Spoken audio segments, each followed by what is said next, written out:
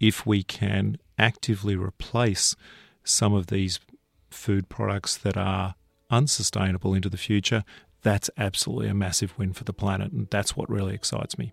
There is a great urgency for transformative change in agriculture. There will not be enough protein produced by food production industries to feed the world. In this episode of Think Sustainability, we're talking about algae. It's the green slimy stuff you find at the beach, the tiny organisms floating around in our rivers and oceans. It also might just be the key to more sustainably producing our food. We take a look at how algae technologies are innovating the way we farm, fish, and feed ourselves, why we need to find new sources of protein, and when we might see algae hit the mainstream of our food industries. You're listening to Think Sustainability. I'm Sophie Ellis.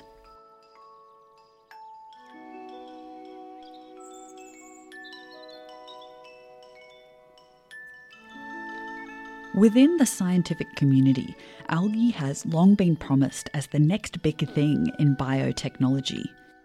The algae boom has been on the horizon for almost 10 years. But as the need to innovate our food production is becoming more immediate, the possibilities of algae technology are closer to realities. By 2050, the global population is expected to exceed 9 billion people.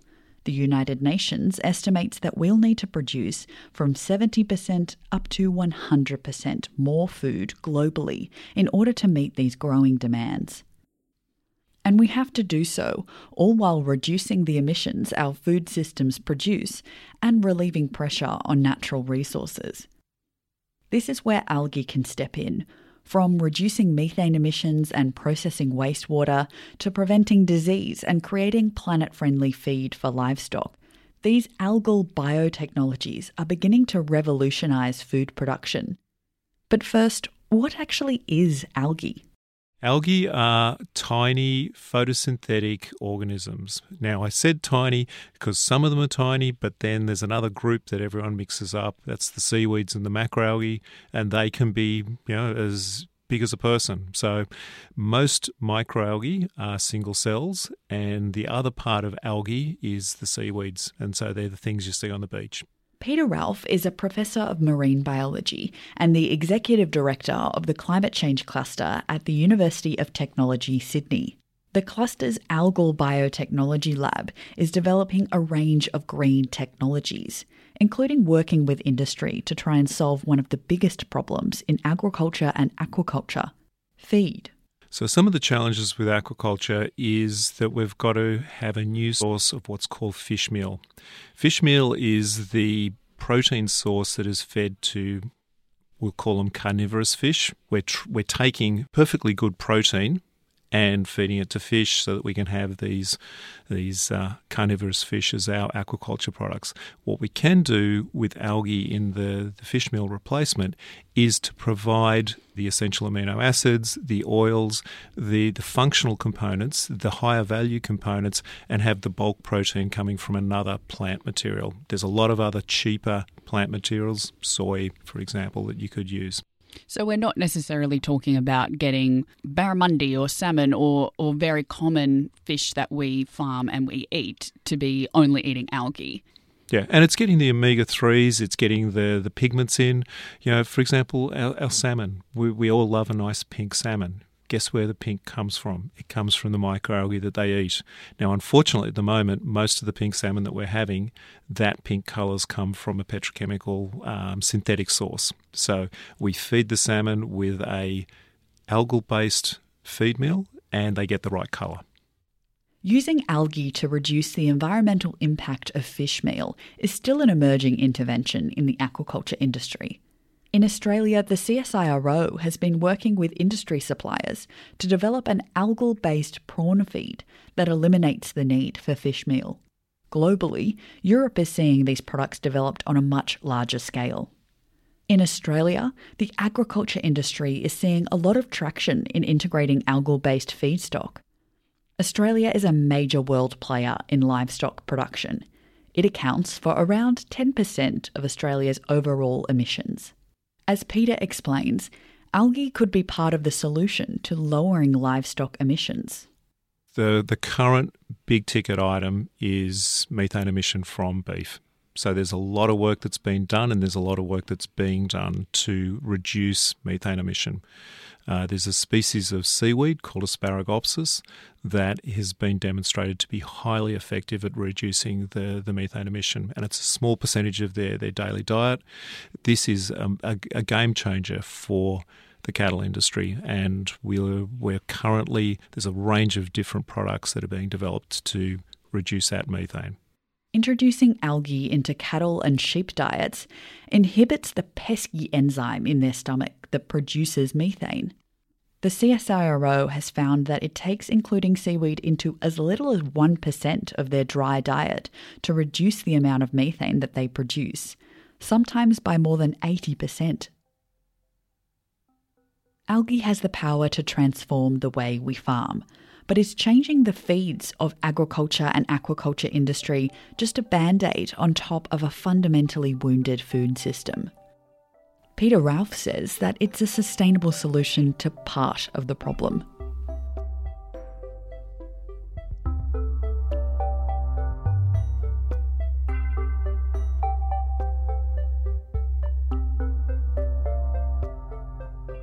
My full name is Dr. Graham Barnett. I'm the CEO and Managing Director of Cuponics Limited, a company based in Brisbane.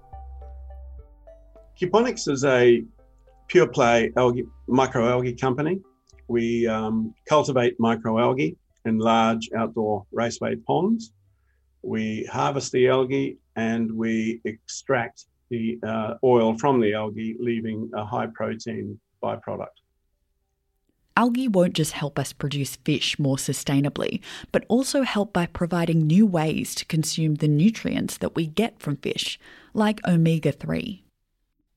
You might hear omega-3 and immediately think of fish oil. Well, turns out fish are not the only way we can get omega-3 into our diets. See, fish obtain omega-3 from microalgae. So, as Dr. Graham Barnett says, if we remove the middleman, or should I say middle fish, then we can get this vital part of our diets straight from the source. Really, we need to look at alternative sources of harvesting EPA and DHA omega-3 without exploiting the oceans.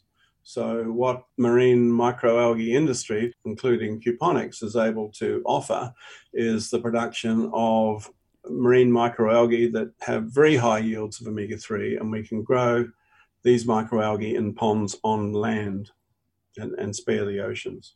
Omega-3 is something our body doesn't produce. We need to get this fatty acid for our cell membranes to metabolize properly. Dr. Graham Barnett's process of using this algae to produce omega-3 is resource efficient and reduces our reliance on fish-based products. We grow it in outdoor ponds. It grows very rapidly. It grows like a weed, basically. It's very fast growing. That speed of growth allows a production facility to harvest algae from our pond, a single pond every 3 days. The whole process recycles the water time and time again. It's worth mentioning that our microalgae production system is essentially it's a drought-proof system. We have no need for rainwater or irrigation water. So we're using brackish tidal river water. Has no other purpose, has no other value to the farming community. So we are offering a drought-proof form of agriculture for Australia.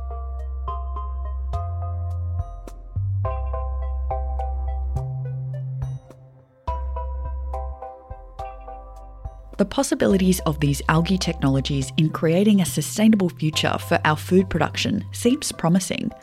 But how effective are they in practice?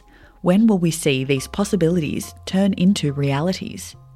I've been in the aquaculture industry for the past 20 years, mostly running hatcheries around the world in the tropical strip. And I landed 10 years ago with my family here in beautiful North Queensland, should I say, and working with Pacific Reef Fisheries, who's been a well-established prawn farm for the past 25 years.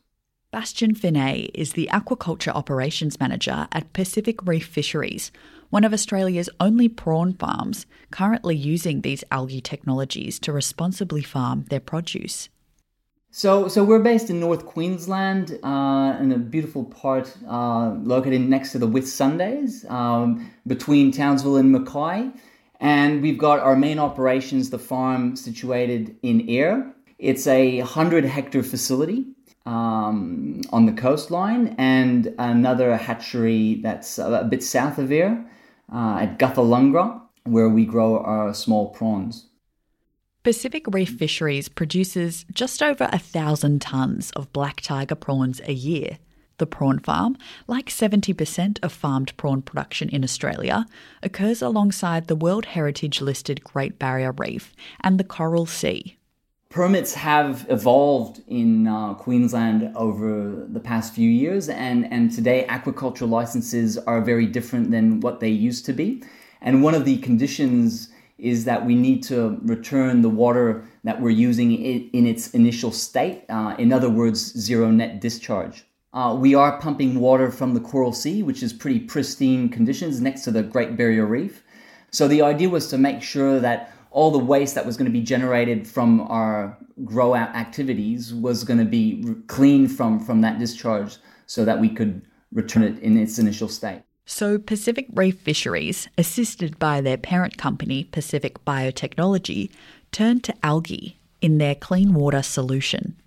It's a process called bioremediation, taking nutrients out of waste to create a reusable product. Peter Ralph, Professor of Marine Biology at the University of Technology, Sydney, explains. Land-based aquaculture, where you've got a dam on a property and you grow barramundi or you grow prawns in it, the waste and the water coming out of that dam, if you don't remediate it and take the nutrients out, and you empty that into the nearby creek, you're going to eutrophy the creek and you're going to have toxic algal blooms there. So what these companies are doing are stripping the nutrients out of the wastewater coming from the fish and the prawns and growing algae with it. And that's a fantastic circular economy. This is what the future will be, where we can take a waste product and turn it into something useful. So the wastewater, the water that you've taken from the Coral Sea, it's polluted by the prawns as they grow. What then happens next? The water coming out of the ponds is channeled and stored into larger reservoirs. The whole filtration process, again, allows us to clean that water up and deliver it to what we call a HRAP, a high-rate algae pond. And the algae, through natural photosynthesis, is going to suck up those nutrients and convert them into biomass. So the water, initially, the plan was to send it back to the ocean. And I guess through the whole reasoning and thought process, we were then questioning ourselves of, well, what's the point of sending it back to the ocean? If it's as clean as what it came through, why not reutilize it? Bioremediation does come with a price tag. Bastian says that, like introducing many sustainable practices, if you're the first one to implement it on a commercial scale, this can be costly. He says that part of the reduction to this price tag will come in due time with customer demand and widespread adoption. But for now, an emphasis on a circular economy model is key. Well, when we started looking into the model and actually developing and having pilots on our farm, we suddenly realized we had a lot of product coming in. And the next challenge was, what are we going to do with all this product? What we've recently developed is plant juice, which is a biostimulant. So we're growing this large biomass of ulva, cleaning our waste. So the waste is converted into biomass. That biomass is then transformed into a biostimulant, a sort of a liquid fertilizer that goes back to the land. And this is where we're really meeting both ends of closing that loop. The waste is going back to the land that we're taking some of these nutrients from to grow the wheat or the soy that's required in some of the feeds that we use, and therefore, limiting that cost. Bastian says there are still some challenges in getting bioremediation and algae technology into the mainstream, like finding the right land to grow into and marketing sustainable produce well to consumers. The environmental side of our activities is more and more scrutinized by the general public and by local authorities or government and federal agencies. So we know that we've got to make the best of it and make sure that we're going to ensure the sustainability of our activity. And so we're slowly getting in touch with other farmers, whether they're other species or fish. Barramundi is very interested in all these things, because for our industries to grow, we really need to make sure that we're going to be looking after our environment a bit better than what we used to with 20 or 30-year-old licenses.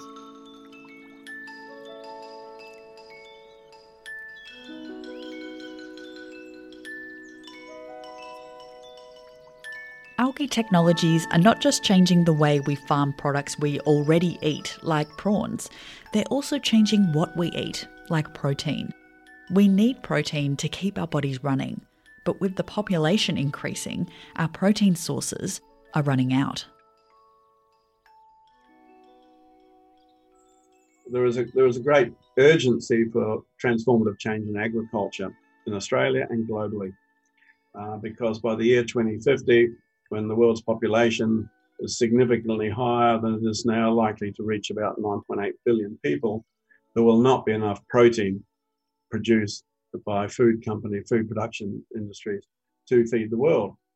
Because there is clearly insufficient pastoral land and arable land to produce enough livestock and protein-rich crops to provide the protein. The increasing global demand for protein, alongside the pressures of a warming climate, means that we'll have to produce more protein-rich foods. As Peter Ralph explains, what we won't be able to produce more of will be meat. So as we all know, we need to massively increase our food production over the next 20 years to feed the population. We're not going to be able to feed the population with meat.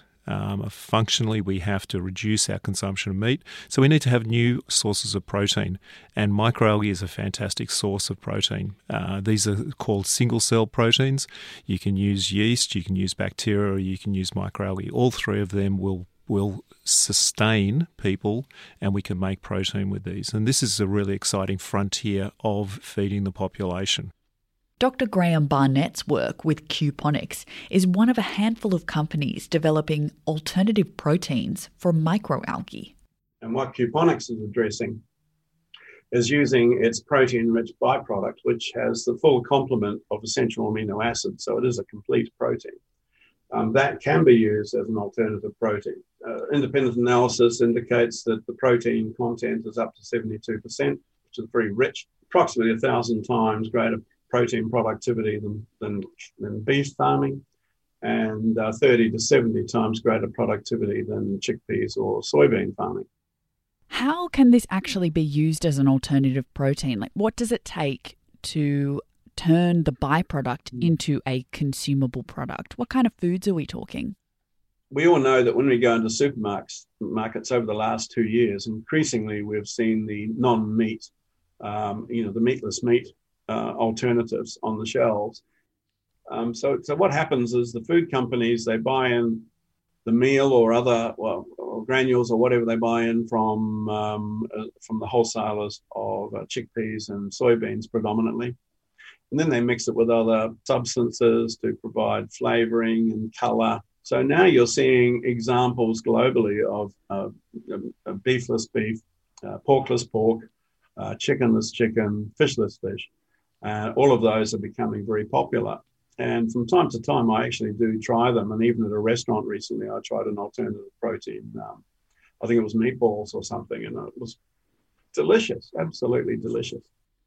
Dr. Barnett is confident in a future where algal byproduct will be a part of this mix, a beefless burger fortified with the amino acid and protein makeup of microalgae. I see a future where a company like Cuponics could expand quite significantly over the next 10 years to produce the proteins to feed Australia and to feed the world. Peter Ralph says that the gourmet algae burgers and seaweed-enhanced schnitzels, though exciting, are not going to bring the kind of dietary overhaul we need. If we just had boutique algal-based products, the planet will keep warming. If we can actively replace some of these food products that are unsustainable into the future, that's absolutely a massive win for the planet, and that's what really excites me. I think we're going to have beef and we're going to have meat for tens of years, decades to go. The price of that meat is going to go up and it's going to be a luxury item. And I think diets are going to have to change so that we have smaller and smaller portions of real meat as we go on. And alternate proteins will become your Monday to Friday protein sources. That's functionally what my diet has become. I'm having alternate proteins 5 days a week. This is our future diet, I think. Yeah, tell us a little bit about your own journey with alternative meats. I was very skeptical to start with. I didn't think it was possible that I could get the same flavours, the same mouthfeel, the same enjoyment out of eating what I thought was going to be tofu. And it absolutely isn't. And you know, I'm a full carnivore that I enjoy having a wide range of non-meat-based proteins for most of the week. Do you have any algae in that diet? Do you eat any seaweed or any algae-fortified products? Absolutely. I have chlorella in the morning. I have spirulina. So I have a range of algae in my current diet. But there's no large algae products, but I do have alternate proteins. Would you like to see a future where there is more algae-based proteins in your diet? Do you feel like that is a more sustainable option than how you're eating now? Absolutely. I wished I could try the alternate salmon. I wished I could try that. It's in Europe. With the lockdown, I haven't been in Europe for the last 2 years, and I think this is going to be the future of making our diet more sustainable, but giving us the diversity. So we're not eating sources of protein that are bland, boring, and don't have the same mouthfeel. Don't make us feel like we're having a nice experience. These products need to excite us. The capability of algae to make our food production more sustainable is clear, but getting these technologies to be widely adopted by industry is the next challenge. The consumers, those of us who buy fish, other meats and alternative protein products, might be a crucial motivator to creating this change. I think the challenge to speed up the transition is in society's hands. Industry's capable, science is there, the solutions are there, provided we've got societal pull and demand by customers. The millennials are prepared to pay 10% more for a sustainable product. That's going to encourage industry to transform or transition very, very quickly. Dr. Graham Barnett says the customer demand is there. The challenge in getting algae technology into the mainstream is expanding to commercial scales. What you have to do is have not only a model that produces plenty of alternative protein, you've got to have a profitable model. So essentially 98% of our revenue will come from the oil, and no more than about 2% is projected to come from the protein-rich byproduct. In my view, it's very, very difficult, probably impossible to be profitable selling microalgae purely for its protein content. After introducing algae technologies at Pacific Reef Fisheries, Bastien Fernet found that customers are willing to pay that little bit extra for a product they know was sustainably grown. If the pros of algae technology can be communicated well to consumers, he says the demand for sustainable food will grow. Getting the right messaging, getting the right labeling is something that's very important for us, getting the marketing right to make sure that people understand that there are great benefits in having a sustainably grown product, and that obviously comes with a little added cost to it. Ultimately, I think it'll come down to what the consumer wants. And if the consumer has this demand for a sustainably grown or sourced product, then I think that the industries will have to line up with that demand, and therefore that will drive the development of these novel technologies.